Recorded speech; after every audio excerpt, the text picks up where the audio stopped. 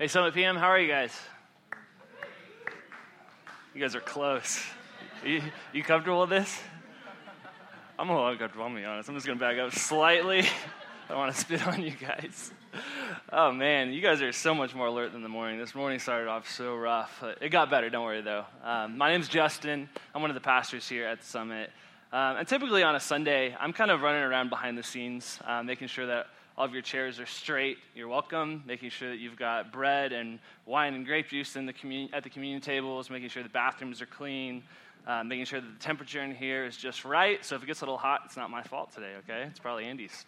I know I made that sound really depressing. I don't want you to feel bad for me. I really don't. I actually really love that. Like, that's my sweet spot. That's kind of where I'm at my best.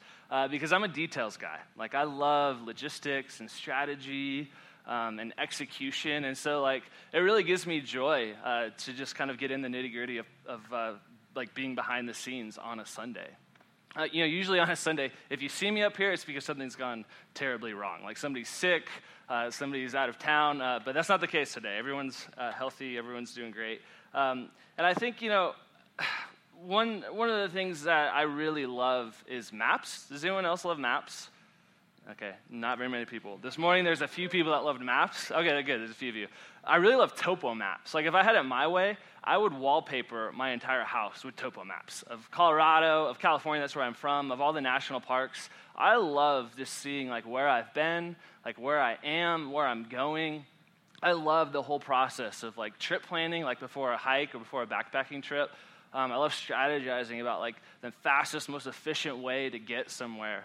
For most of you, when you're going to do a hike or you're going to do a 14er, probably what you do is, like, the morning of, you roll out of bed, you get your Google Maps app, and you punch in, like, Bierstadt Trailhead, right? You follow the directions right to the trailhead. You get to the trailhead, you take a picture with the big sign, right? Because you want to take the picture before the hike, not after, because you look like crap after the hike. So you take the selfie with your friends before the hike, put it on Instagram, you start hiking. See, it's not that easy for me. Like, I can't do that. I've tried, I can't do that. I spend days before the hike researching every possible route up that 14er, okay? Like, if you didn't know, all 14ers have alternate routes. Did you know that? Like, typically they actually have more than one, but here's the catch. There's a really good reason why they're called the alternate route, right? There's a really good reason why they're not the main route. And I have this kind of affinity, though, for taking alternate routes and making my dear wife pay for it. In fact, she, to this day, whenever she hears the word alternate, she refuses to go on a hike with me. She said, nope, I don't do alternate routes. She learned that one the hard way. Another thing that I really enjoy is fly fishing. Anyone else fly fish out here? Okay, a couple of you, all right. See, if you want to catch fish, you don't fly fish, all right? If you want to catch fish, you go to Walmart, you just buy a cheap spinning rod, you buy a lure, some power bait, and you just start reeling them in. But if you like a challenge, if you like strategy, if you like the most technical hobby known to man, you fly fish, all right?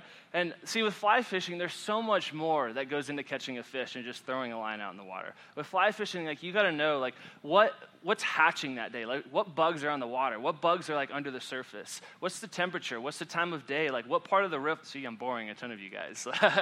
Yeah. See, that's the way I'm wired, right? Like, I want to know, like, why did I catch that fish? Like, what does it take for me to be consistently successful? And that's the same way that I think about mission, all right?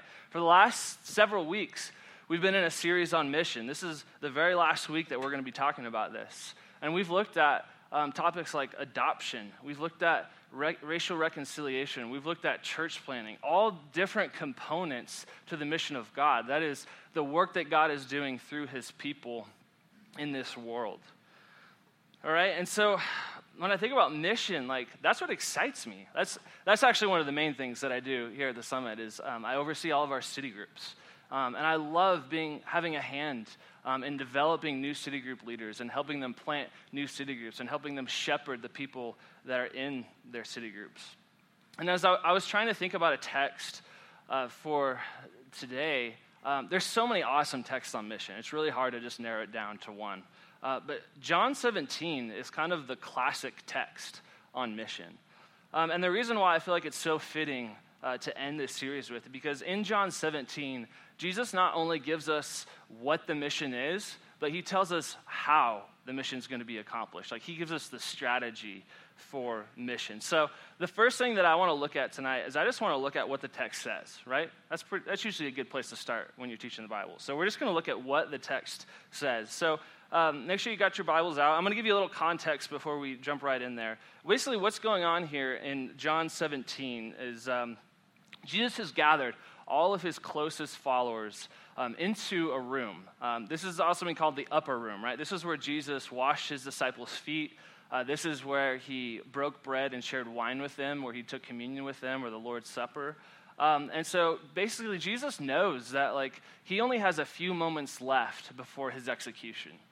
He knows that he doesn't have a lot of time left with his closest friends. And so what he does in these final moments is super profound. He prays for them.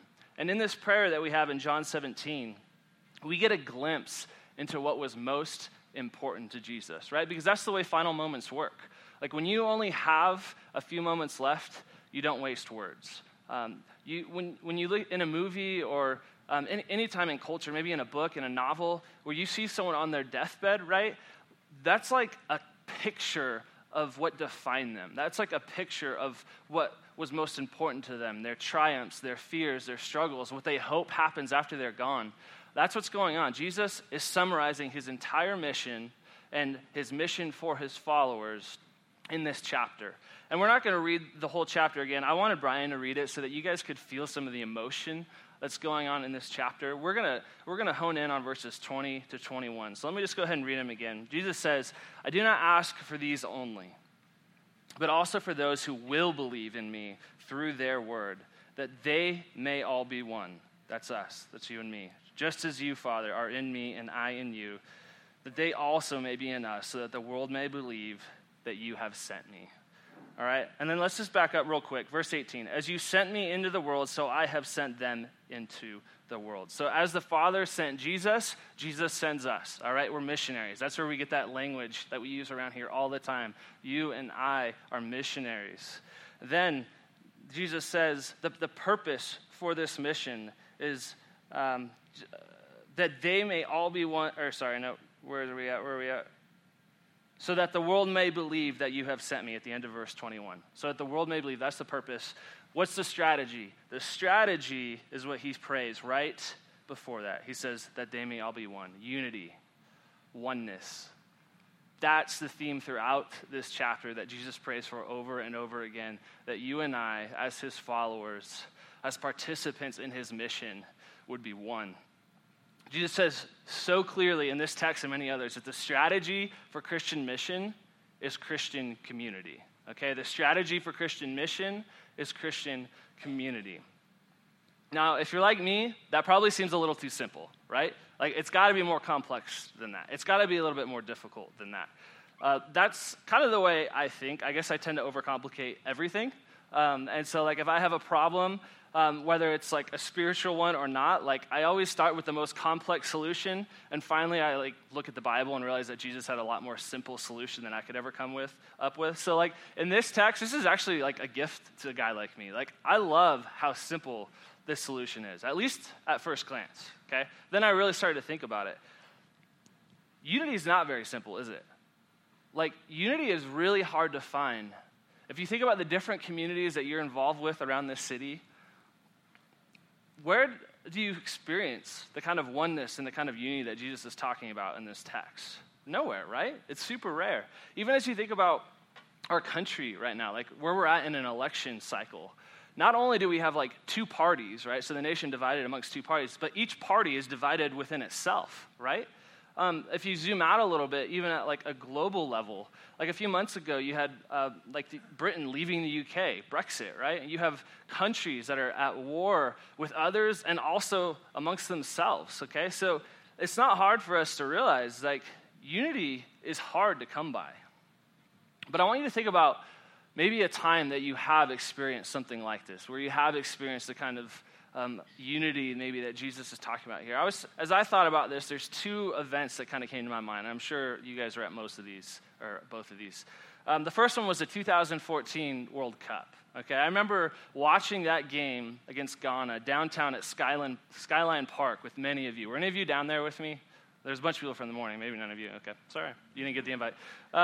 So we were down watching Ghana play the U.S. national team, and like, I've never seen the city just shut down like this. Like, people took off work to go watch this game. There's people that had never watched a soccer match before in their lives that were decked out in red, white, and blue, and then they're supporting the team. And when we won that game, like, the unity that I felt with these random strangers, like, I was hugging people I didn't know. I don't do that. Like, I don't hug people I don't know. I don't even hug people I do know. So it, like, was so exciting to see, like, the people just unified around this team. And the other time I experienced this was after the Broncos won the Super Bowl. And I was downtown with about 1 million other Broncos fans watching Peyton Manning text his mom, apparently, instead of enjoy us being there to support him.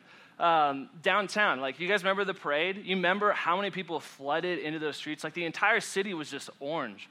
One of the most coolest, profound, unifying moments that I've ever been part of. Again, random strangers, people I had nothing in common with except the fact that we lived in Denver and we loved the Broncos. Okay, I want you to think about that. And what I want you to realize is those experiences are just a foretaste of the unity that Jesus envisions for us. Those are just a taste of the unity that Jesus desires for his community, the community that Jesus prays for in John 17. One commentator that I read put it this way. He said, the kind of unity that is central to Jesus' high priestly prayer is not organizational, but is an all-encompassing relational reality that binds believers together with each other and with their Lord. A unity that can be achieved only through the regenerating and sanctifying work of the Father, Son, and Holy Spirit. Guys, this kind of unity is supernatural. Like, this kind of unity comes only through the Father, Son, and Holy Spirit, the work that Jesus has accomplished for us on the cross and the Spirit does to unite us. See, Jesus knew that one of the greatest ways to test the authenticity of a movement was to look at the unity of its followers, to look at the way that they treat one another, to look at the way that they do life with one another. You guys know this. Many of you are sitting in this room right now because this is true, all right? Like, when you first came to the Summit Church, what attracted you to the Summit Church was not the great preaching, although we have great preaching. You're welcome, Brian. Was not the great worship, although we have great worship. Thank you, PT. But it was this community. It was the unity of the people here that attracted you. Many of you are here right now because of this, right? You don't yet believe everything what we believe. And that's awesome. Like, I'm so glad that you're here. It's okay that you don't believe everything yet, but I want you to realize is that there's something here that's attractive to you, and this is what it is. This is the Christian apologetic at work. See, Christian community is a vital part of Christian mission. Mission takes place as people see our love for one another. We all know that the gospel is communicated both through the words that we say and the lives that we live. But what Jesus says is that it is the life that we live together that counts. Francis Schaeffer, he's a great theologian, apologist, and pastor. And he put it this way. He said that we must never forget that the final apologetic which Jesus gives us is the observable love of true Christians for true Christians. Guys, if you're anything like me, when you think about mission, when you think about the Christian mission, you immediately think about doing, right? You immediately think about action steps. Like, what do I need to do? What do I need to execute? But what Jesus is telling us here is really radical. What Jesus is telling us, he's saying that before you execute a plan, you need to belong to a community, okay? So that's what the text says.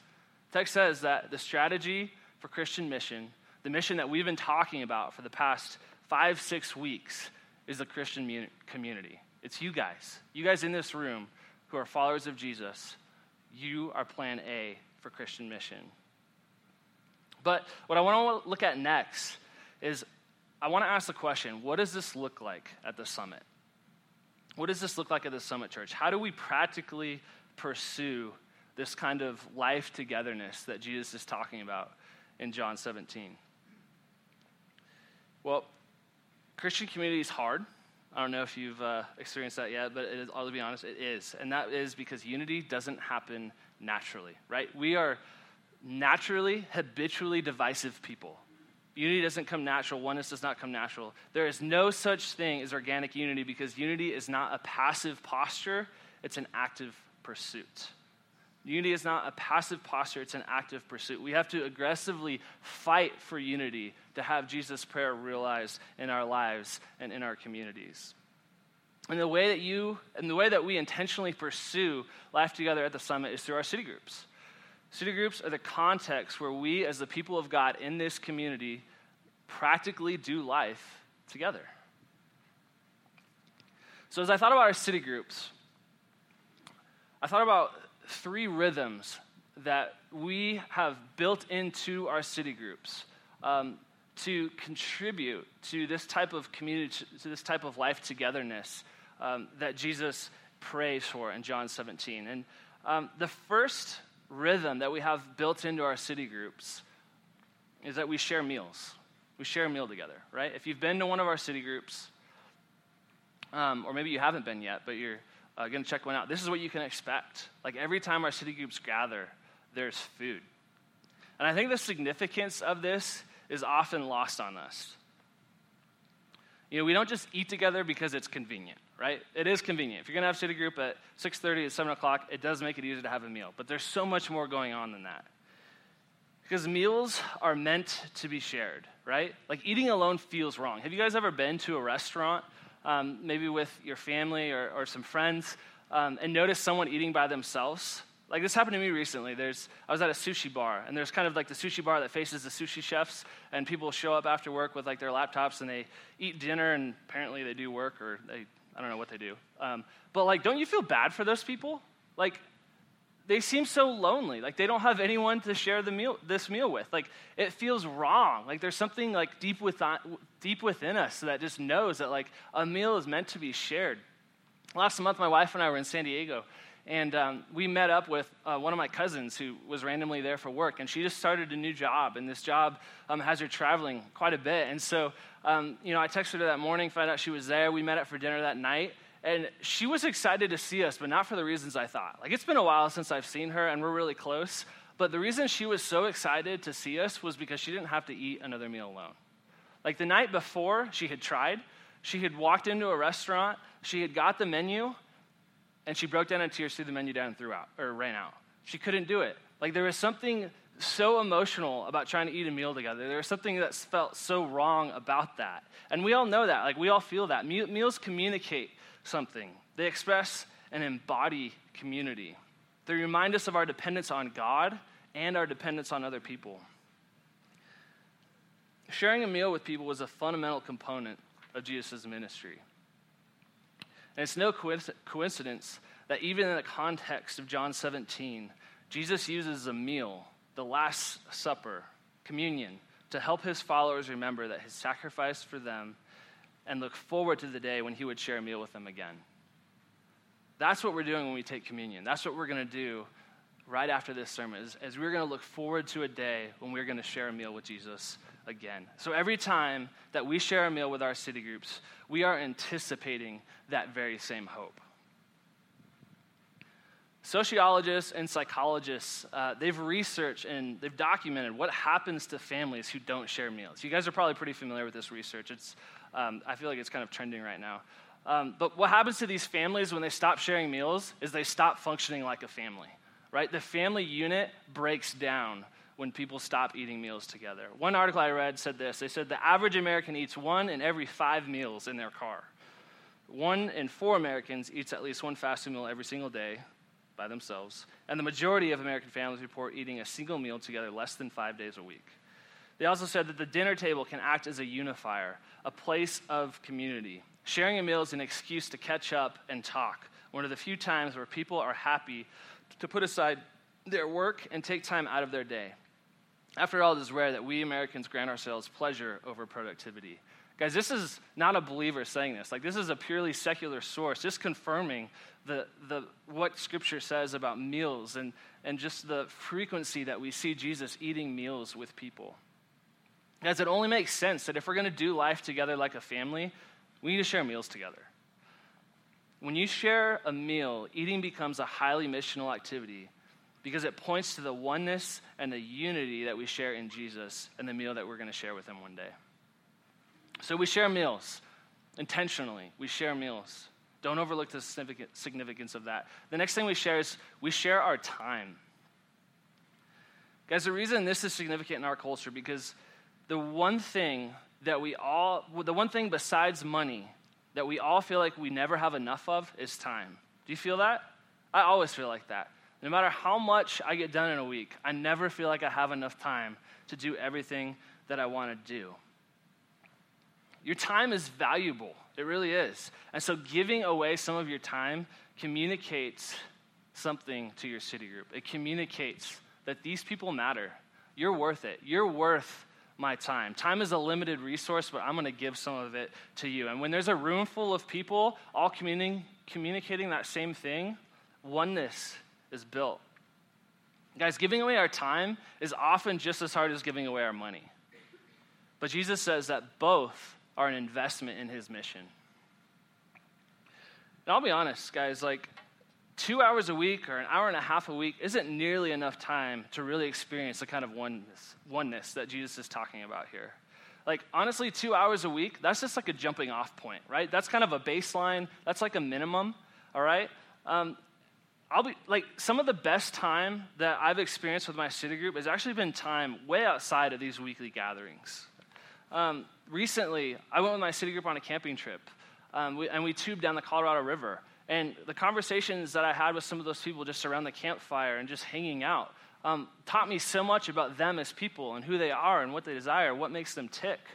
Times where my city group has just gone to a park on a Saturday and played volleyball and cornhole and hung out gave me such insight into who those people are and what really defines them.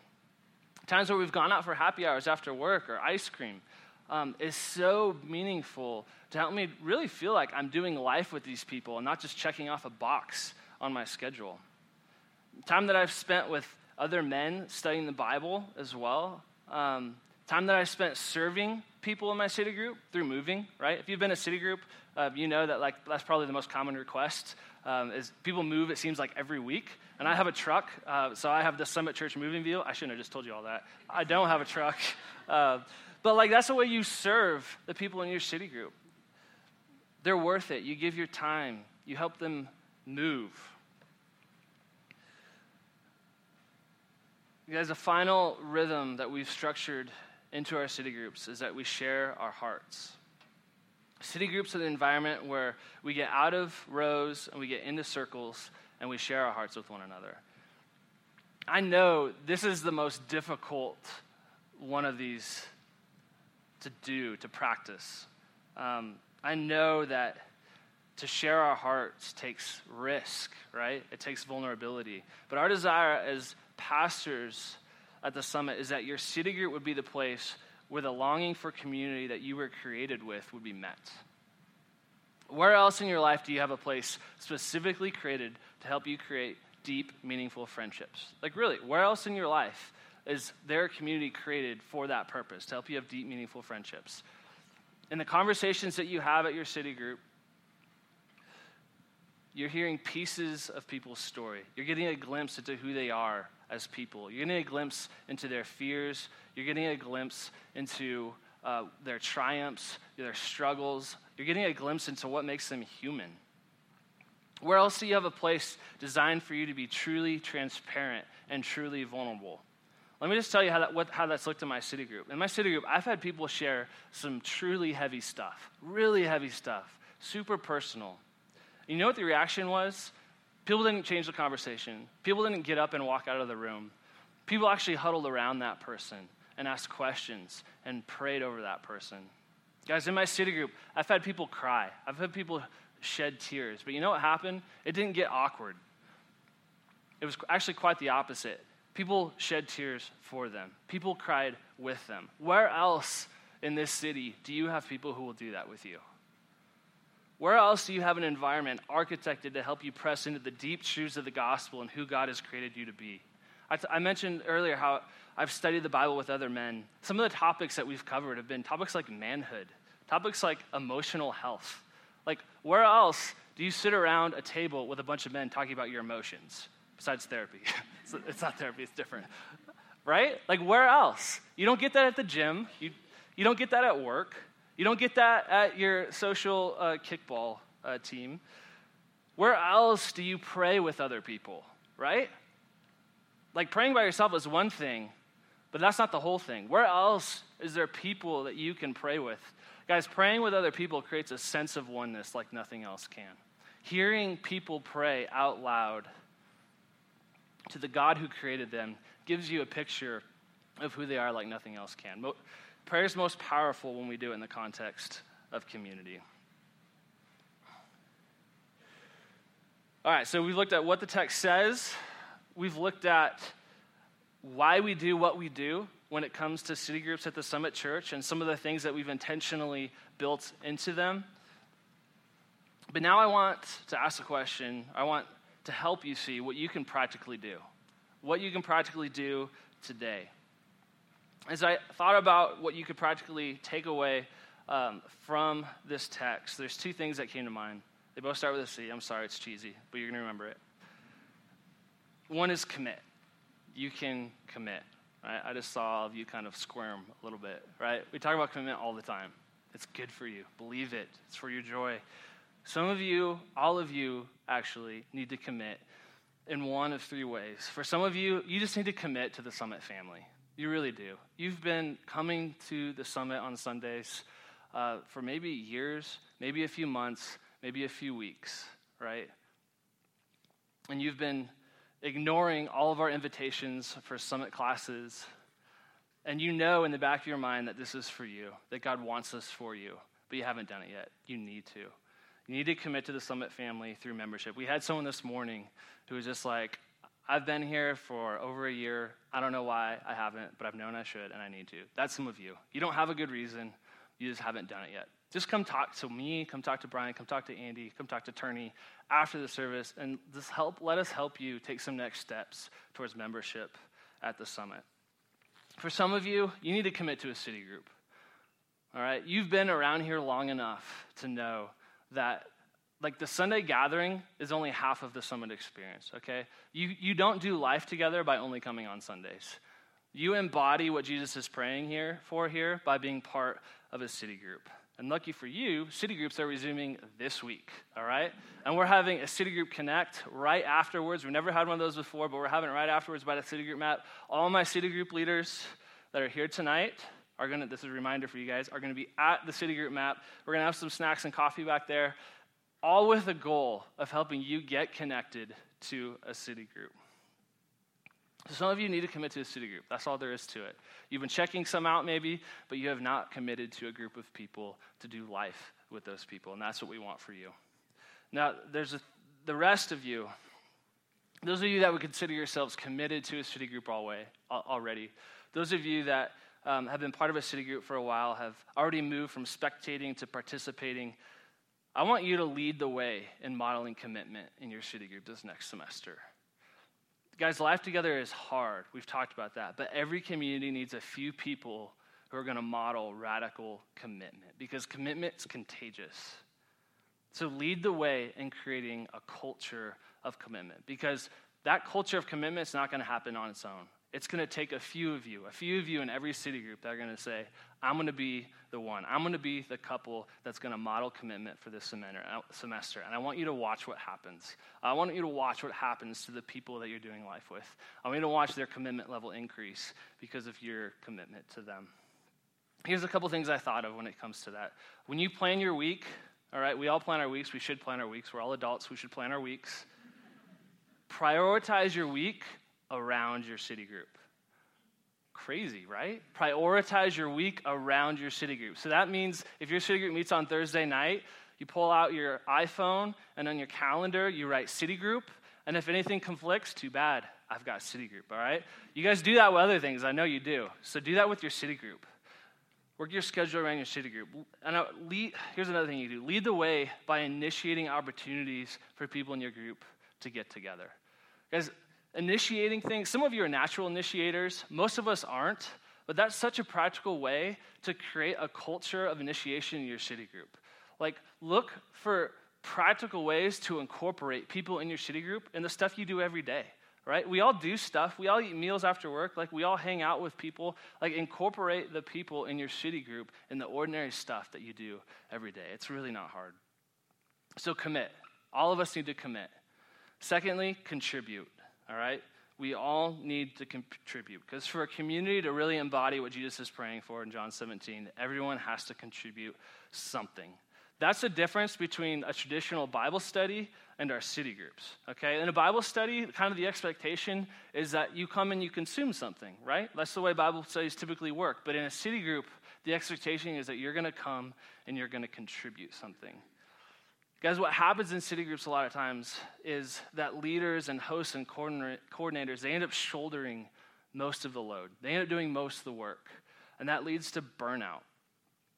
But the reason that your hosts and leaders and coordinators do this is because they love you. They do this because you matter, all right? But a practical way that you can bless them and a practical way that you can build unity and oneness in your city group is by making contributing a priority. As I was kind of thinking about this, something else that just kind of popped into my mind was that, when you're contributing, it's really hard to be critical, right? When you're contributing something, there's a sense of ownership there, and so you take criticism a lot more personal. And if everyone is contributing, there shouldn't be a whole lot of criticism, right? And what else builds unity and oneness like a lack of criticism? Yeah, nothing. I want to tell you about a few people. I want to tell you about a few people that in my time being part of a city group, my time leading a city group, have modeled this picture of living in community so well. I want to tell you about Meredith. I don't know if Meredith's here. Probably not. She comes in the morning usually. But Meredith, when Meredith signs up for a side dish or a main dish, our city group attendance doubles. She doesn't just go by Safeway and pick up a 2-liter and a box of cookies. Everything she makes is homemade from scratch. And she's a gourmet chef, all right? So I'm not saying that you guys have to be gourmet chefs to contribute to your city group. But the intentionality and the thought and the time and effort that she puts into making a meal for our city group communicates so much to those people. It says you're worth it. You matter so much that I'm going to take time on my schedule. I'm going to make a killer meal for you. I think about Joey. Joey takes time every week to prepare a discussion for our city group, right? He listens to the sermon more than once typically before we meet on Thursday. He takes notes. He sends an email out to our city group saying, here's the stuff that I feel like God wants us to talk about. Take time and pray through it before we meet on Thursday. That takes intentionality. That takes thought. That's a blessing to our group to have someone that cares that much about the content of our discussion on Thursdays. I want to tell you about Keno. Keno's not in my city group anymore, but he used to be, and it really hurt to send him out. But he planted another city group with Travis a while back. But when Keno was in my city group, I never had to do dishes, right? Keno would not leave my house until every dish was in the dishwasher. You talk about being a blessing to the people that host your city group, the people that are leading your city group, do the dishes. Get there early even, help clean the house. That would be huge. Just an idea. I don't know if anyone's from my city groups here, but just an idea. How about Natalie? Natalie Kaler. She's a coordinator for our group. And every week, she takes time to put an email together, to put people on the email list that weren't on it, that should have been on it, that are going to join our group, to plan the meal, to make sure the main dish is covered, to make sure that we know how many people are going to be there so that we have enough food for everyone. Every week that we get together, she does this, among other things. That takes time, right? That takes commitment. Those are just really practical ways that I've seen people model this so well, and practical ways that you guys can model this in your city groups as well. Those are all practical needs. Let me tell you about a few spiritual needs that you guys can contribute to in your groups. Guys, take notes on Sundays so that you can meditate on God's truth throughout the week and then share it with your city group, all right? Don't just show up and then just kind of leave here without giving thought into how what you have learned and what the Spirit has prompted you to obey can be shared with your city group when you guys get together. Contribute by praying specifically and regularly for the people in your city group. Guys, and lastly, this one is so huge, all right? I feel like a lot of times we go to city groups looking to get this kind of spiritual shot. But I want you to flip that. I want you to love Jesus. I want you to abide in Jesus. I want you to be so filled with the Spirit that when you gather with your community, you have something to contribute, okay? And I know that there are weeks when that's not the case. But if you make this a priority, when you make abiding in Jesus and spending time with Jesus and being filled with his Spirit the norm, like you're going to have something to contribute to the people that you're trying to do life with. Guys, the way I want to end this is actually a lot different than the way I had initially planned. I want to end this with a confession. Here's what happened. The first time that I studied this text and wrote this sermon, I totally missed it. I was so consumed with what I wanted you to do and what I wanted you to change that I totally missed what I had to change. That's like preaching 101. I know most of you haven't taken a preaching class, but like you can't preach a text that's going to change people until it's changed you, and I almost tried to do that. But see, I missed that what Jesus is praying for the very people that were about to betray and deny him. You see that? Like we already talked about like the context here. Like what's going to happen after this is Jesus is about to be betrayed and then the next day denied by the very guys that are in this room. Those guys are going to do the exact opposite of what he was praying for, but he dies for them anyway. That's commitment, right? If that's not modeling commitment, I don't know what is. And what I realized is that my commitment to my community can be so conditional. It can be so based on whether or not I'm receiving commitment and whether or not people are contributing back to me. And you know what? When I don't feel like people are committing and when I don't feel like people are contributing, I get resentful and I get angry. A lot of times I just commit because I have to, right? And what that tells me is that I don't understand the gospel. I don't understand fully yet what Jesus is praying for in John 17. Because when you get the gospel, you'll commit and you'll contribute expecting nothing in return. See, we should contribute because Jesus has already made the greatest contribution by securing our salvation. The reason that you and I can commit to the people that God has called us to do life with is because Jesus is first committed to us. When we commit and we contribute out of the grace that we've been shown in the gospel, we experience joy. That's what I missed, the joy. Jesus prays for that in verse 13. He prays that we'll experience joy in the mission, joy in doing life together with other believers. Guys, our only hope for experiencing the kind of community in our city groups that Jesus prays for is the gospel itself. You've been blessed to be a blessing. If you're a follower of Jesus, you've been blessed to be a blessing. So let that be your motivation for pursuing life together with the people that God has placed around you in this community. Let me pray.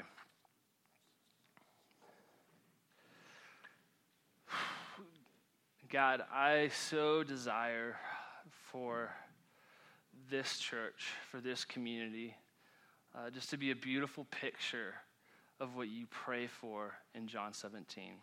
I celebrate and praise you for the ways that it is, and I ask for your Spirit to move within each of us to create the unity that we need to embody this.